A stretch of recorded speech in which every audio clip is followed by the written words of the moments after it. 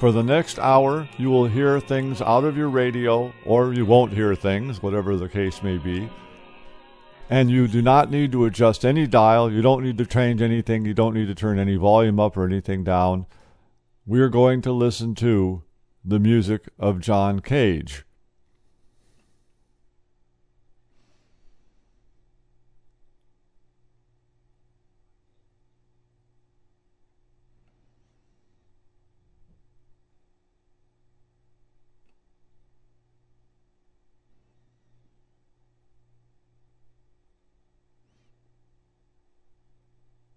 Okay, that was an excerpt from, I'm not going to play the whole work, but that was an excerpt from a piece written by John Cage in 1947 called 4 Minutes and 33 Seconds.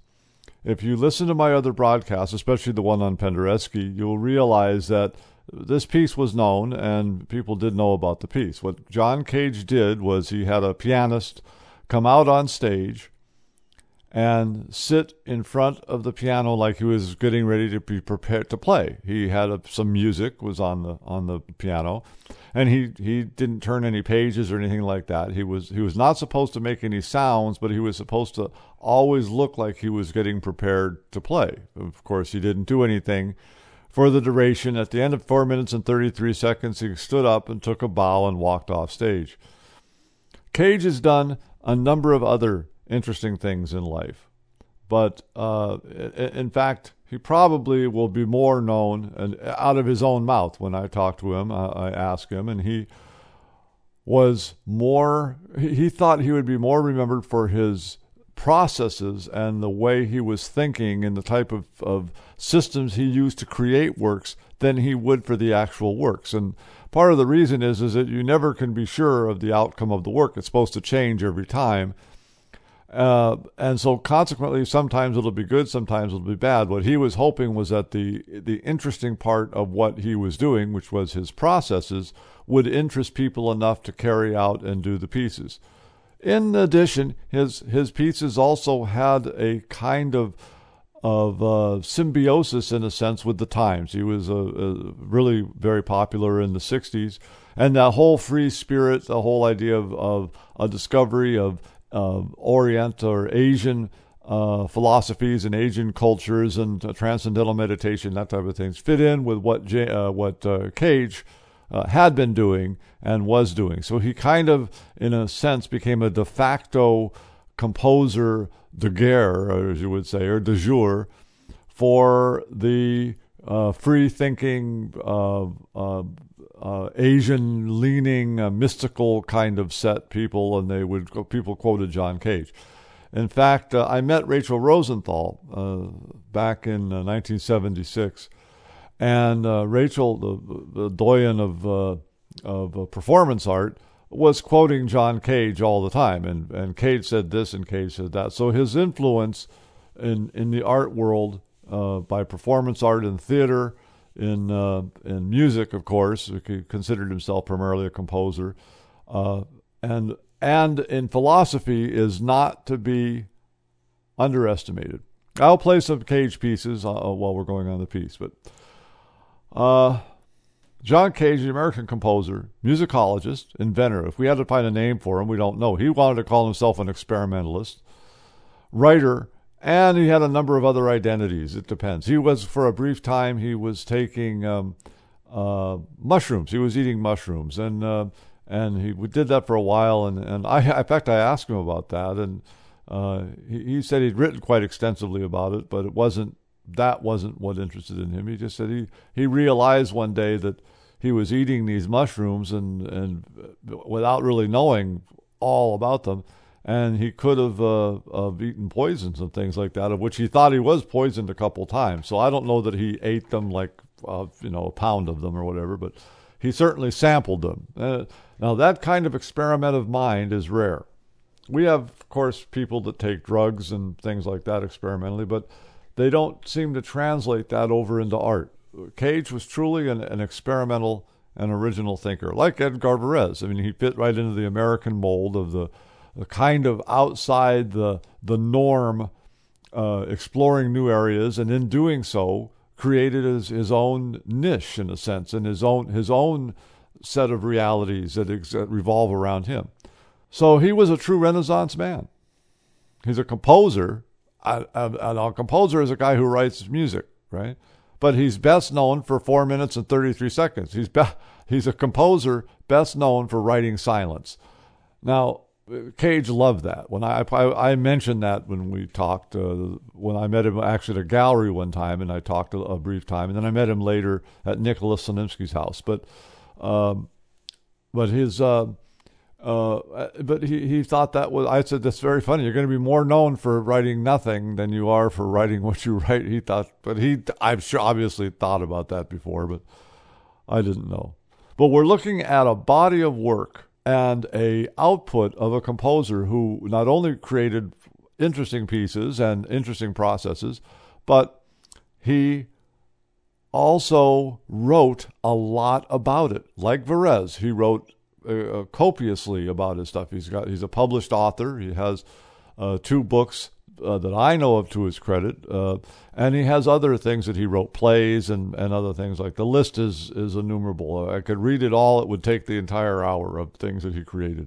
Cage did write a piece though called Roratorio, and this has become kind of a piece symbolizing what Cage did. What it is, he calls it an Irish circus on Finnegan's Wake. And I'm going to play an excerpt from that now, and then we'll talk about it.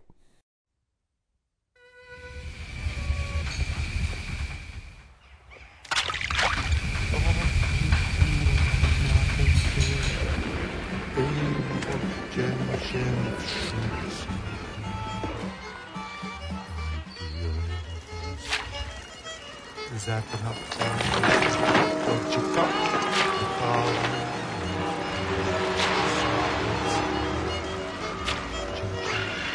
Or walk.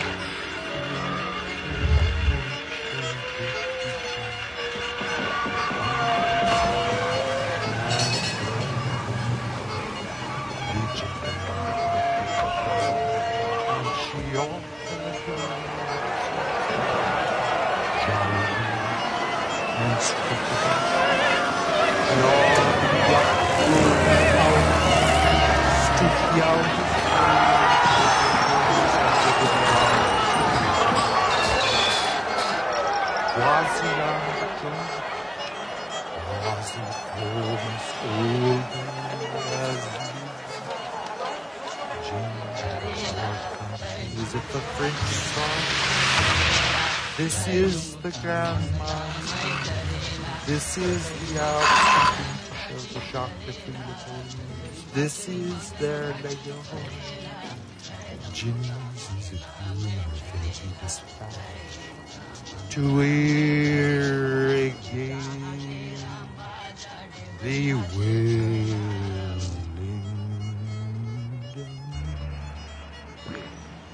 The Jim's Fontenoy bones this is the Hindu.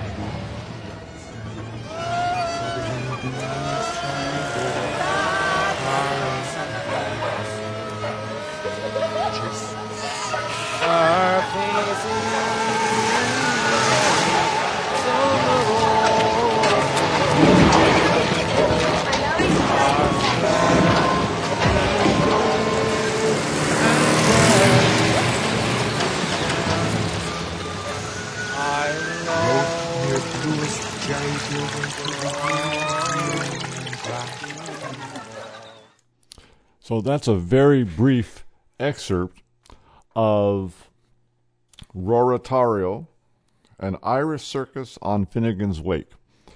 And it's a complex sounding piece. It's got a lot of different things going on in it, okay? But it's actually very simple when you think about it. When you actually put it together and think about it, the sounds and everything put together and the structure he used was very complex, but it actually turns out to be a very simple thing. It just all happens at the same time. Now, since it's all happening at the same time, it sounds like he wrote every little thing out and added it in and did all that. That's not what happened. He had a process for producing this piece. And One of the things that composers have been looking for, as well as names of pieces, they try to find interesting names like interpolation and ramifications and different heavy names that give the music weight that it might or might not have. But they've also looked for processes and ways to compose. And this really started, earlier. The Renaissance composers and the medieval composers all had systems. And a lot of them were secret systems. I'm going to do a whole show on secret systems in music. It's fascinating. Some of the stuff that people came up with to give political messages in a time when they couldn't freely speak anything politically or anything in opposition to the powers, which was the church at the time. But they had other ways to distill knowledge and pass knowledge on in these secret codes that are put in motets and in other pieces. So it's fascinating. So composers have always looked for systems to help them write music. One of the most famous ones that we know in our time is the 12-tone system. Of course, we know the common practice period, the harmonies that we have that came, basically Bach codified that with the well-tempered clavier. But other people had been working on well-tempered systems also, which is what we have. It means every note is equal distant apart. There's benefits to that, and there's also downsides to it. But our ear is now very accustomed to hearing well-tempered music not of mean tone, not adjusted because of the vibrations, the harmonic vibrations of the overtone series, but of equal distance. So you can play a number of different keys and number of things. Now, theoretically, it's all supposed to sound the same. In other words, something in C major should sound the same as something in E major. But it doesn't work out that way. Because of the nature of acoustics and sound, the actual keys sound different. And there are people, my wife among them, who can listen to a piece in a different key, and she can understand what key that's in by how it sounds to her. E sounds different than D major. E flat sounds different than C major. It's all works out very strange, but people can hear it, and it is it's a real talent that people have, so to speak. So roratorio. Now, why is it so complex? Well, first of all, it's a big work. It's made in 4 pieces, and it's put together by a bunch of different elements. Okay? Now, I'm going to describe what those elements are, and then we'll talk about each one of them. Now, I played an excerpt from Part 1. Okay? Part 1 is, it's called Part 1 to Line 220. It's 24 minutes and 46 seconds. Now, what does it mean? Part 1 to Line 220. Here is the process that John Cage used to compose this piece. Okay, I'm going to read them right from his writing, how the piece is put together. It says, 1. John Cage. This could be anybody, but on this recording it's John Cage. John Cage reading lines from the text selected so as to form the mesostic. Now, a mesostic is a way to order a vertical word, like he uses James Joyce over and over again, but you can use any word, say the or which, any word you want, and then you put words above it, connecting all the lines vertically so that a letter in the word that you use is contained in the mesostic. So let's say we have the mesostic. What did I use here? I used randomness. Okay, so I took the word randomness, I wrote it vertically down the page, and then I wrote American experimentalist and identities, composer, contemporaries, and influence less his. And I did it again. I did randomness again with different words, and I used all these words from the introduction that I read at the beginning. So, incorporation are in used to make meeting the Sati society. So, a mesostic is the word, randomness, and then I took a word out of each letter, and from the letters in the words at the introduction, I found ones that had those same things, and I put them together. So, John Cage is doing that with text taken out of James Joyce, built around the Mizostic James Joyce. Okay, out of Finnegan's Wake, I'm sorry, around the Mizostic James Joyce, over and over again. So he did it maybe 150, 200 times. Okay, now the actual excerpts from the Wake, or Finnegan's Wake, were selected by a process that combined arbitrary rules with elements of artistic preference, creating a unique overview of the entire novel. The libretto is not read straightforwardly, but spoken, it's sung, it's whispered, hissed, shouted, muttered, and mumbled. It's all different types of effects that you could do. And he ordered all those different effects of vocal things in a like a chart, and then he would use each one of them as it came up. He'd use it once and he wouldn't use it again until they had all cycled through. 2, this is the second part of the piece, a barrage of sound effects, all inspired from the text. In other words, if there's a sound or an indication of a sound in Finnegan's Wake, he would put it in the piece, or record it and then play it. Many recorded in Ireland and other geographical locations mentioned in the novel. This adds up to literally hundreds of sound effects: thunder, explosions breaking glass, birds, bells, all different types of things, limited to a management amount through random chance operations. The effects were then keyed into the work at the places where they appeared in the Wake novel itself. So he took the novel, he took the words, put them in a Mizostic, and use those as the words that he used, because not every word then would be used in the text. Hissed them, shouted them, screamed them. At the same time, he put in a bunch of sound effects that he gathered up based on sound effects and sounds that were mentioned in the novel or indicated by places in the novel. And then he randomized those sounds through chance operations and put them in the piece, made a chart just like the Mizostic is a chart, and then put them into the piece and cycled through the chart. Okay. Then the third thing, Irish traditional music, played at various times at various intensities. So there's jigs, reels, airs, songs, all different types of dances, and it forms an ambient presence of music drifting in and around, like you would be walking around. And this is the sounds that you would hear. So if you walked around town, you could very well hear these sounds going on. If you walked long enough, you might run into a thunderstorm, that type of thing. That's how he composed the piece. This was the system he used. Now, this has bred all kinds of things, from people repeating his use of a Mizostic. I tried it and played around with it. It was kind of fun. But remember, it's a system used to create a piece of music. So that is what Cage is also known for developing systems. Now, what else did he also champion? He developed something called the prepared piano. Now, this happened, he built it in 1940 when he was up playing as an accompanist. He actually was a very good piano.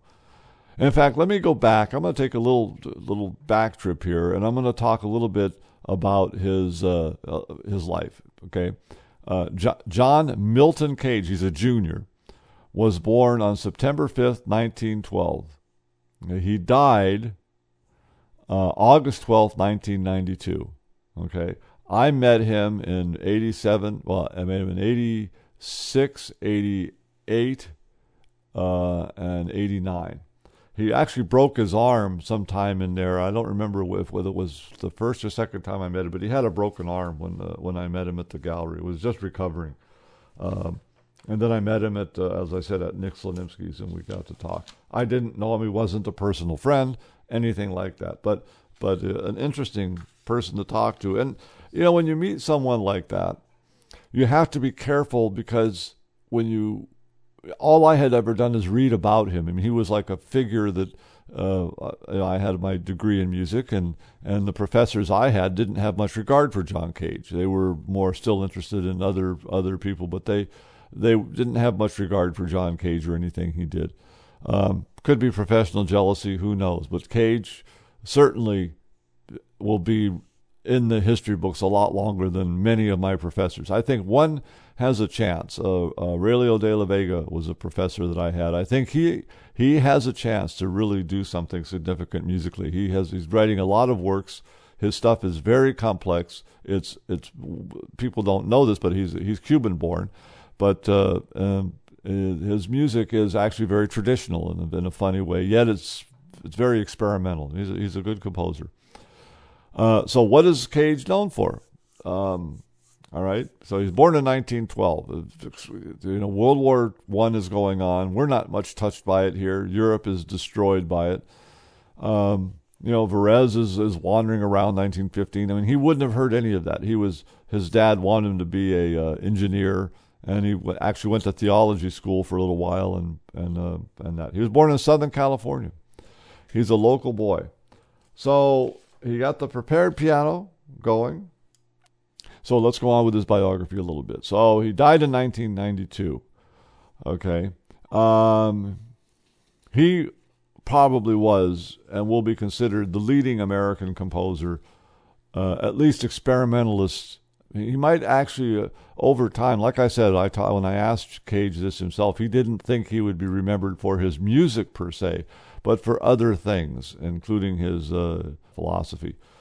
But one thing that Cage did that other composers haven't done, Cage was really the first American composer to influence composers out of Europe. Until this time, Americans were considered kind of backwards in many ways, artistically. But Cage was really the first person who was thinking on a conceptual level that actually was influencing composers in other countries. Now, we hadn't had any other composer do that. Even Charles Ives. And Charles Ives, I'll do a show on him also. Terrific composer, wrote some incredibly interesting music, but most of his stuff didn't get played, and he was pretty much unknown. I think he only actually saw one or two of his pieces performed in his life. He was a church organist, and he performed some of his own organ works and things like that, but he didn't stage any of his big pieces. I don't even think he even saw any of his symphonies. Maybe one of them, an excerpt or something like that. So Cage was the first American composer to go and influence people. And I talked on the Penderecki show how when Penderecki met John Cage and knew about the 4 minutes and 33 seconds, he wrote 8 minutes and 37 seconds, which became the Threnody for the Victims of Hiroshima, in counterpoint to the silence piece. He wrote a piece where every single second is filled with sound, and even to the point of every single iota that the ear could take. So Cage turned basically all the Europe coming to America. We're being like in the back seat and the second redheaded cousin or whatever. We're now considered the great thinkers and the great innovators, and all because of John Cage. The dichotomy of this man is incredible. He's a composer of music, but he will probably be best known for writing silence. He loved that idea, that dichotomy. He was never a person to follow traditional ways. As Varese said, I always looked for ways to expand my limits and reach beyond my limits. But Cage never thought like that. Cage just was an experiential kind of person. He would set up systems and he would just do processes. He never looked to overdo himself or outdo himself. He was always looking for innovative ways to produce music and to produce art. So that differentiates them in that way. But in a sense, they're similar because they're both really experimentative in their thinking. As I said, I met Cage, and I met him through Betty Freeman. Betty Freeman was probably the most dynamic, curious, and interesting devotee of contemporary music and art in America.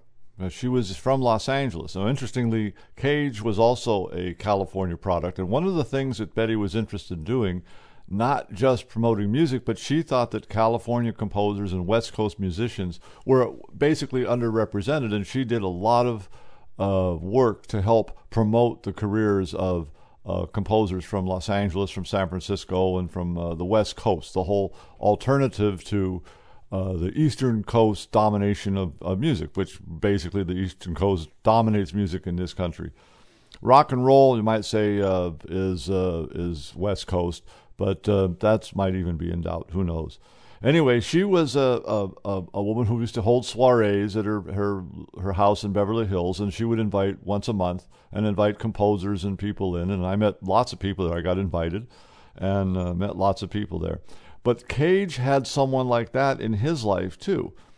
There was a woman before Betty was doing her astonishing work in Los Angeles and with composers. There was a woman who was doing that type of stuff in New York, and Cage met her. She was actually married to someone else, and he fell in love with her and sent her love letters and did all that type of thing. But she helped not only Cage do his music, but at the time, Dada was extremely important in America. The whole Dada movement, which is like from the baby talk, Dada, it was this infantile kind of ad lib performance art and like performance art. It was just kind of ad lib and stuff. So I saw Cage a couple of times. He performed concerts with Nicholas Slimsky. They did little talks and things like that. Cage would read from his pieces. Slimsky would play the piano and talk about composers he'd met, Henry Cowell and people that they both knew and trade stories. And it was very interesting because I saw Cage 3 times do that. I talked to him extensively at one, and then at Slimsky's another time. But it was not that interesting to hear a guy sit and read some abstract kind of prose poetry, disassociated things just alone sitting on the stage. It was not that entertaining. Of course, he was John Cage, so people came to see John Cage. And Betty, you think that this guy had all this type of fame and all this exposure and stuff. He didn't make much money off of anything that he did. Betty basically supported him the last years of his life, and she did that with other composers too, who fell on hard times as they got older and got ill and things like that. And she took care of all that stuff. She's a fantastic person. She's dead, unfortunately, but and I don't know who's picked up the torch for her from that time. But it was very weird because when you see Cage that way, I mean, people have expectations of him, and they would show up at these in galleries, and he would be there he even did one with Frank Zappa one time. But Slimsky was the guy who did some performances with Zappa that was interesting, and Slimsky's were interestingly came out better. Frank is not a mediocre person in any way that you would ever think. He's a fantastic composer and a wonderful musician. But when you actually put down and start analyzing the works and he starts presenting them, it's kind of tedious. And a lot of people felt that way. So interesting because he's Frank Zappa and you're seeing him trying to explain his stuff. And the same with John Cage. It's interesting to see the person because of their notoriety and their fame. But then when you look at what they do and they explain it, you wonder why, what's all the big mess about, and what's all the big hype about. But they produce great stuff. Brian Ferneyhoe's another person like that, a composer who his explanations are sometimes more interesting than his music. And the other way, it wasn't that way. Zappa's music is more interesting than his explanations. Slimsky, not really a composer. I mean, he composed a few minor things, but his stories were always wonderful. He could really tell a good story. Anyway, John, like I said, was born in Los Angeles, and his father was an inventor, kind of a cool guy. He had developed these cosmological theories. So cosmology is the study of the universe, all the cosmos, right? And he developed this whole thing called the electrostatic field theory. And there's a lot of people who still subscribe to that and try to explain the ideas of gravity through this electrostatic field thing. His mother was a journalist with the LA Times. And he graduated high school in 1928. And he got piano lessons. Earlier than that, he got some piano lessons from family members. An aunt, basically, is one that helped him, and then later in his years they collaborated on some pieces together. And he went to college. He went to Pomona College, Claremont. I think Nixon was an alum from that also. But he dropped out after 2 years and moved up to work with dancers. While he was at Pomona, he could actually play piano quite well. And he became an accompanist to the ballet groups there and the little practice groups and stuff like that. And he got involved with poetry and some other stuff. And then finally went up, and then he went to Europe. Now the war was over. He's now off in Europe to discover himself, and he was there for about 16 to 18 months.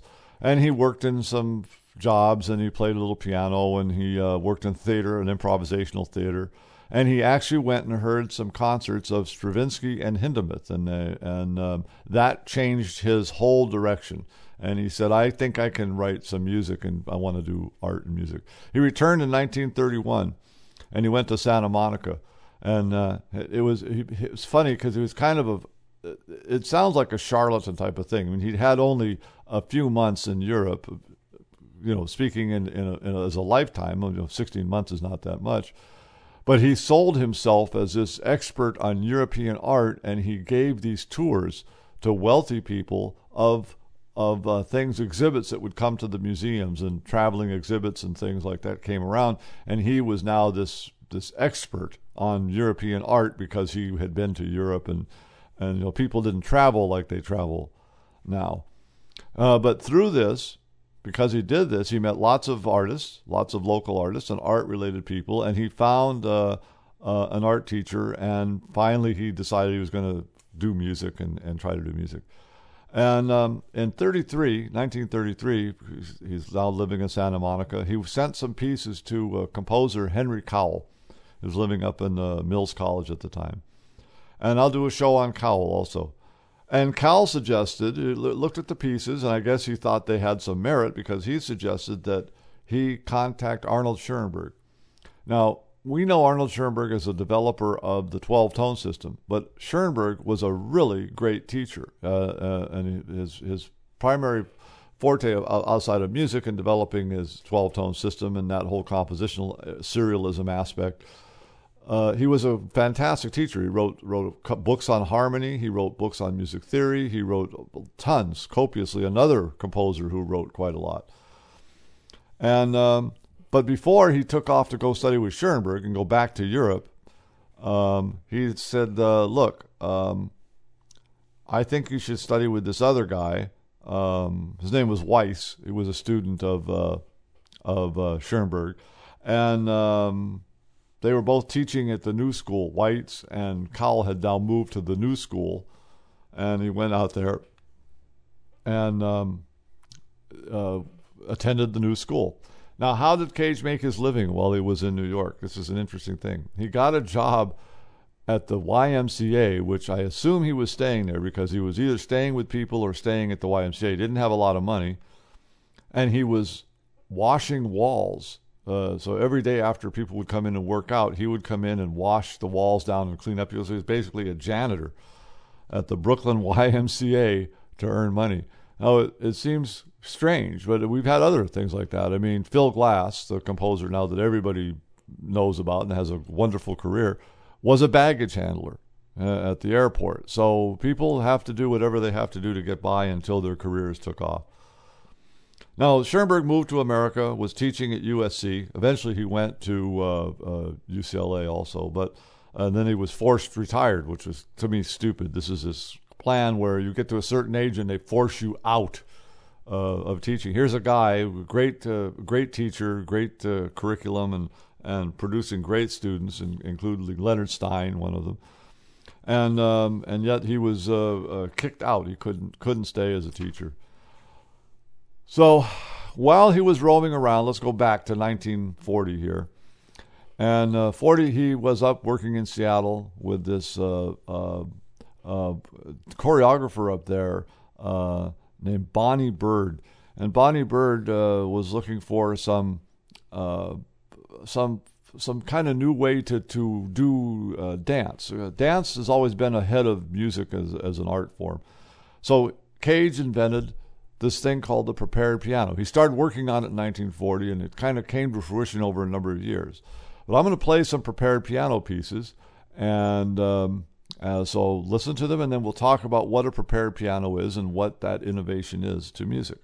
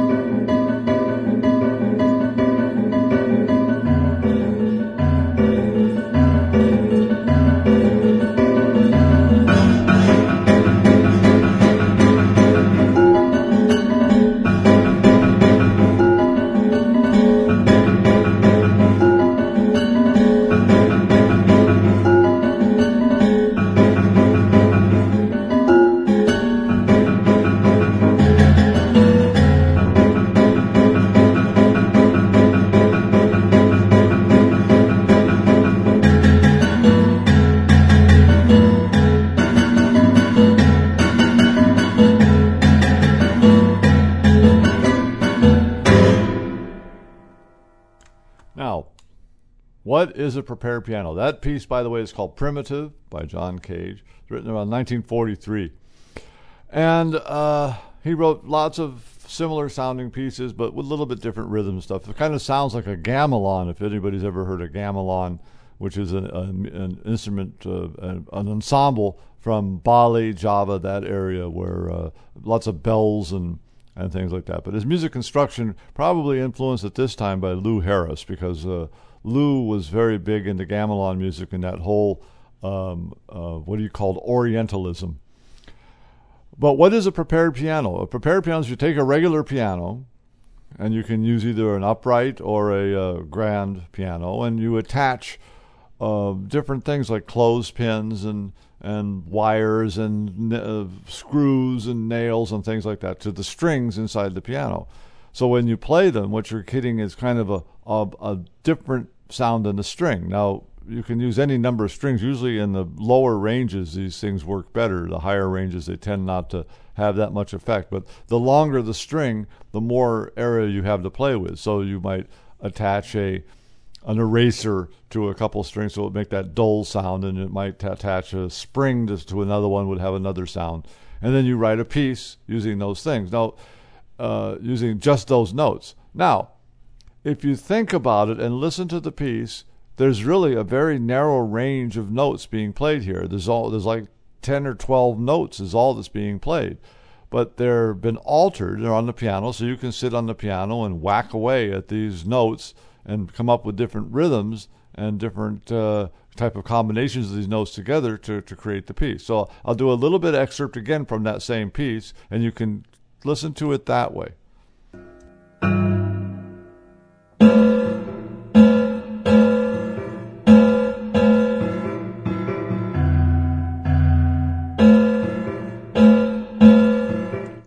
So you hear a modest use of forces. There's only 10, 12, maybe 16 notes, maybe. And they're not, and they're put in different places on the piano to get the type of sound that he wanted. I mean, this was not just random, let's do it. I mean, he really thought this stuff through.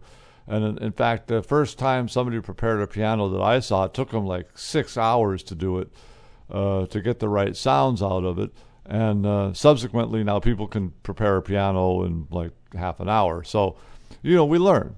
We do these things and we learn how to do them and what works. And there's no one preparation. Even though Cage gives some instructions, they're not all that so accurate, like millimeters and cents. If you put it in this thing to the harmonic note and this other one at a different place on the string where the harmonic note is stretched and the string is... And each piano has a little bit different lengths of strings. Generally, they're the same, but a grand piano string length is a lot different than an upright. So now the harp inside the pianos is not the same harp. And then they have spinet pianos. So there's no exact placing of these things. But the concept behind it is what's important. So let's go on. So he, like I said, he studied with Cowell. We finally studied some with Cowell and those people. And I'm going to take a little digression here because one of the people that John met was a guy named Oscar Fischinger. And Oscar, I never met Oscar himself, but I did meet his wife, Elfrida, who at the time was working with UCLA and with a thing called the Visual Music Alliance. I became a board member and helped run this thing called the Visual Music Alliance when I was running helping run the Independent Composers Association down in Los Angeles. And I met Elfrida, and he was an experimental. Oscar was a really brilliant guy, and we know Oscar Fischinger because if you take a look at that movie Fantasia, the Disney, Fischinger was working in Germany. He'd obviously come to America to escape Nazism and the rising political problems in Germany, and he went to met Disney. Disney at the time was hiring all types of people. I mean, he hired Salvador Dali, he hired Prokofiev, Sergei Prokofiev, he hired Rachmaninoff, he hired all these artists that were coming out of Europe to do things with film. An interesting story about Dali, but I'll talk about that on some other show. But so John was working on this prepared piano and did some dance performances and stuff around, and he met Oscar Fischinger. Now, Oscar was this animator, and if you take a look at Fantasia, the beginning, that whole toccata and fugue of Bach that he animated with using things that were running around and arrows that were shooting and all this stuff in kind of choreographed to the music. So he was saying this is what a musical or a visual representation would be of this toccata and fugue. Now, the idea of this Visual Music Alliance was that the movie, the visual aspect, could be played without the music, and you would know what the music was if you could follow what the guy was doing with the animation. Our minds don't work that way. It's a funny thing. It's a noble idea, but what the society did was it produced a bunch of experimental filmmakers, people doing film things much like Andalusian Dog that Salvador Dali did way back in the 20s and 30s, and the idea of is abstractness in film and those type of things. If you ever see the movie Pi, the Aronofsky film, very abstract. Well, it still has some kind of form. There's this abstraction going on. There's other filmmakers doing the same thing. Anyway, I went to the house where he used to live, and I got to, in fact, Elfrida gave me a use of Oscar's light organ. He designed this light organ that you could play like a musical instrument, but it didn't have a keyboard or anything like that. It was a different type of design. I used it in a couple of concerts down in Los Angeles. I'd like to get it back and put something up here, but I actually know how to make one, so I could probably make one if I wanted to. Anyway, it was an experimental film form. I met her, and it was nice, and got to see all the animation that he did for Fantasia. She had it all. It was done on pieces of glass. There must have been 100,000 of these things. I didn't see any, but probably 70 of them or 80 of them. But there they were, all this animation done. It was really something inspirational to see. So he met Fischinger and did those type of things. He also met Lou Harrison, as I mentioned, and he was a Cowell student, Henry Cowell.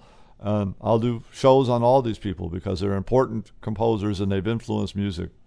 It was around 38. It must have been about that time. And Cage was always working. He was working with Merce Cunningham, and the choreographer. And like I said, dancers have always been ahead of musicians as far as their use of music. Abstract music and dance fit very well together because you can do things in dance that it doesn't have to be Swan Lake. I mean, it's not ballet. Modern dance is a whole different aspect of human expression where you're kind of creating sculptures on the stage and creating the different types of movement that are sometimes in sync and sometimes out of sync. So it's trying to be like music in the sense of spontaneous, not existing other than in our apprehension of it. You know, we see it and we put the whole piece together. You see one part, like you hear a note of music, doesn't put a piece together, and that's all you can apprehend at one time is the note. So you have to see the succession of notes to hear the piece. Dance is similar because you have to see the succession of movement to get an idea of where the choreographer or the dancer is taking the piece. So he worked with him, and he got a job up at Mills College. Lou was teaching up there, but remember, now Cage has never been to a formal music school. He's had semi-formal music lessons. He dropped out of college, and he basically bummed around and worked with dancers. So I wouldn't say bum around, but I mean he went around and worked with dancers, and he wasn't a trained person yet. His intellect was of such a level that people wanted him into schools and to work into schools. So, like I said, 40 he invented the prepared piano, and he also worked with indeterminacy. Now, indeterminacy came because of his study of Buddhism, and this particular guy, a Tamil guy, it was from, at the time, Ceylon, is now called Sri Lanka, but it was I have to say this, Kumaraswamy. He was real influential back in the 20s and 30s in this country, and he kind of brought what we call Orientalism or Oriental mysticism into America as a name. We would today, the politically correct quiet, we can't say Oriental, we have to say Asian mysticism, but I mean at the time it was called Orientalism, and it's just a word. It doesn't have any pejorative connotations. It doesn't mean good or bad. In fact, most Americans were infatuated with anything out of Asia at that time. So and actually Orientalism came from because this guy, his name was Edward Said, I think is how you pronounce it. I think he was an Egyptian guy. But he back in the 1800s, he wrote this idea about this whole body of knowledge that existed out in Asia that the Europeans were, instead of the little thing that happened at the World's Fairs, were kind of interesting. People saw them, but they didn't attach to them. I mean, Debussy, of course, saw gamelan music and wrote from that. So did Ravel. But Orientalism as an idea and the mystical East, you know, this arcane knowledge that somehow people in other countries had, and they were more in tune to the universe, and we still have that today. There are a lot of people who follow what we would call unorthodox or non-orthodox traditions, hoping to find some kind of secret arcane knowledge. Well, Cage was no exception. He did it, and he was very involved with it, and he was no exception in that sense. He fell for mysticism and philosophical concepts behind it really strongly. And the person he was attracted to was this one guy called Ananda Kumaraswamy. And like I said, he was from what we call now Sri Lanka, who, of course, you know, is Arthur C. Clarke lived on Sri Lanka for the longest time. And why did he find and get involved with all this stuff? Well, at the time, there was a group down in Los Angeles. It was all over the world, but it's called the Theosophists. Now, we had the Theosophists up here because we have the People's Temple, and we had many people living up here who were involved with mysticism and Oriental Asian mysticism and philosophy. And it was Krishnamurti. Krishnamurti ended up living up in Ojai for years and years and years and giving lectures up there. But he was considered the great guru. He was going to be the great new guru. And everybody flocked to him. He was down at the PRS, Philosophical Research Center down in Los Angeles, and there was a place up on the side of the hill up there at the end of Gaffey Drive, I think it was called, where it was a theological center they had up there, kind of like the center they have there in Ojai. And he met Krishnamurti and met all these people. But Krishnamurti, of course, the movement fell apart because Krishnamurti said, I disavow all movements, and I don't want to be a guru, and I don't want to do anything. Jiddu Krishnamurti. If you read his writings, you'll be absolutely stunned at how perceptive this man was. Maybe there's a secret to it, you know, but we have Western philosophers who are equally profound in a different way. Now, why does all this have anything to do with us up here? Because all these people were associated with the Dunites out of Oceano. And Cage was up here with the Dunites and with the People's Temple there in Halcyon and other places like that. So involved with all this is Jungian philosophy and Jungian psychology and Jungian concepts of archetypes and those type of things. Cage loved that stuff and fell into it. Now, who was a central figure in all this? This is like a mystery contest thing.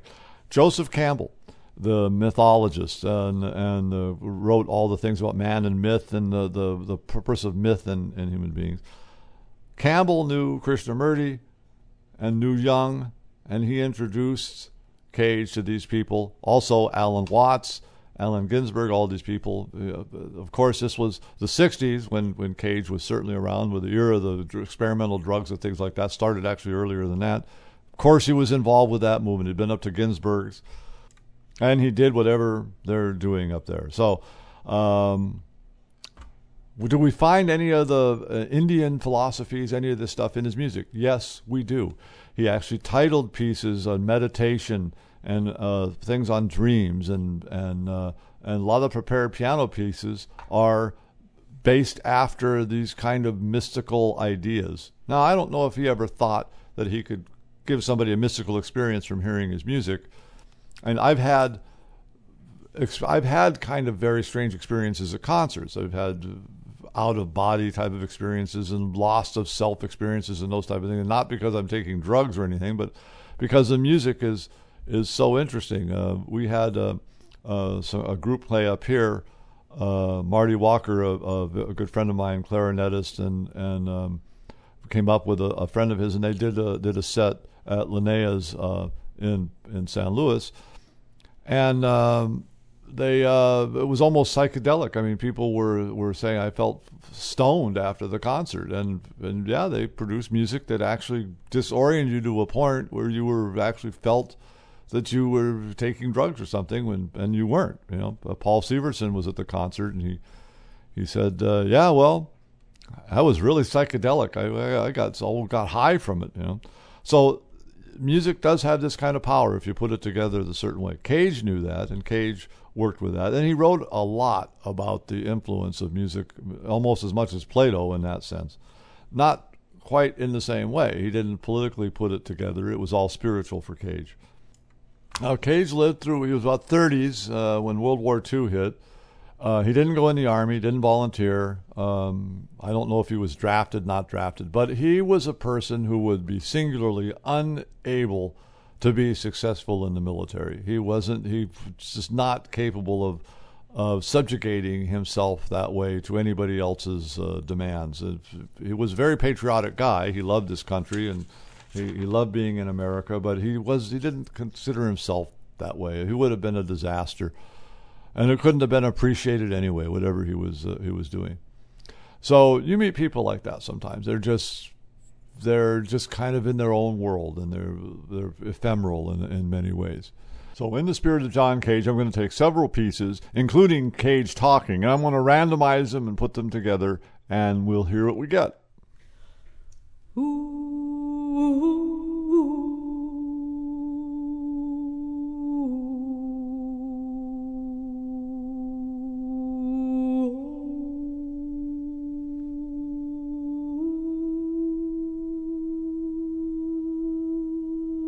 One evening when I was still living at Grand Street and Monroe, Isamu Noguchi came to visit me.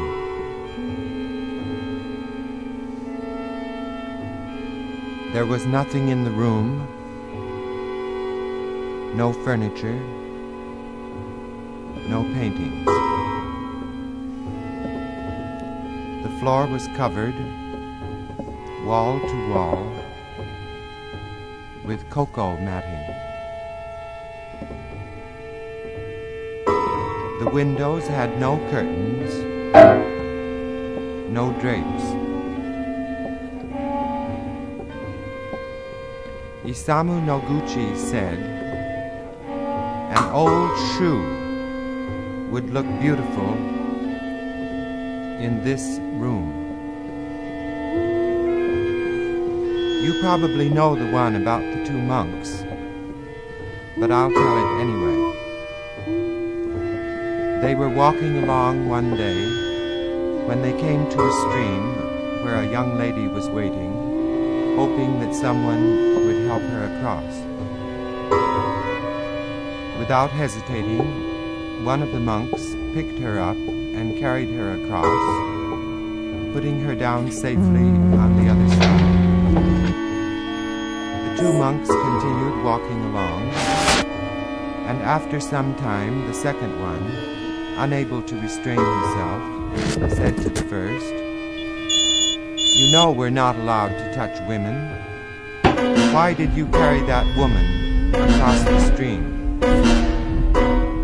The first monk replied, "Put her down. I did 2 hours ago." What? Once, when several of us were driving up to Boston, we stopped at a roadside restaurant for lunch. There was a table near a parlor window where we could all look out and see a pond. People were swimming and diving. There were special arrangements for sliding into the water. Inside the restaurant was a jukebox. Somebody put a dime in. Well, I will have to say, it's almost impossible to cover the scope of a composer like John Cage in 1 hour.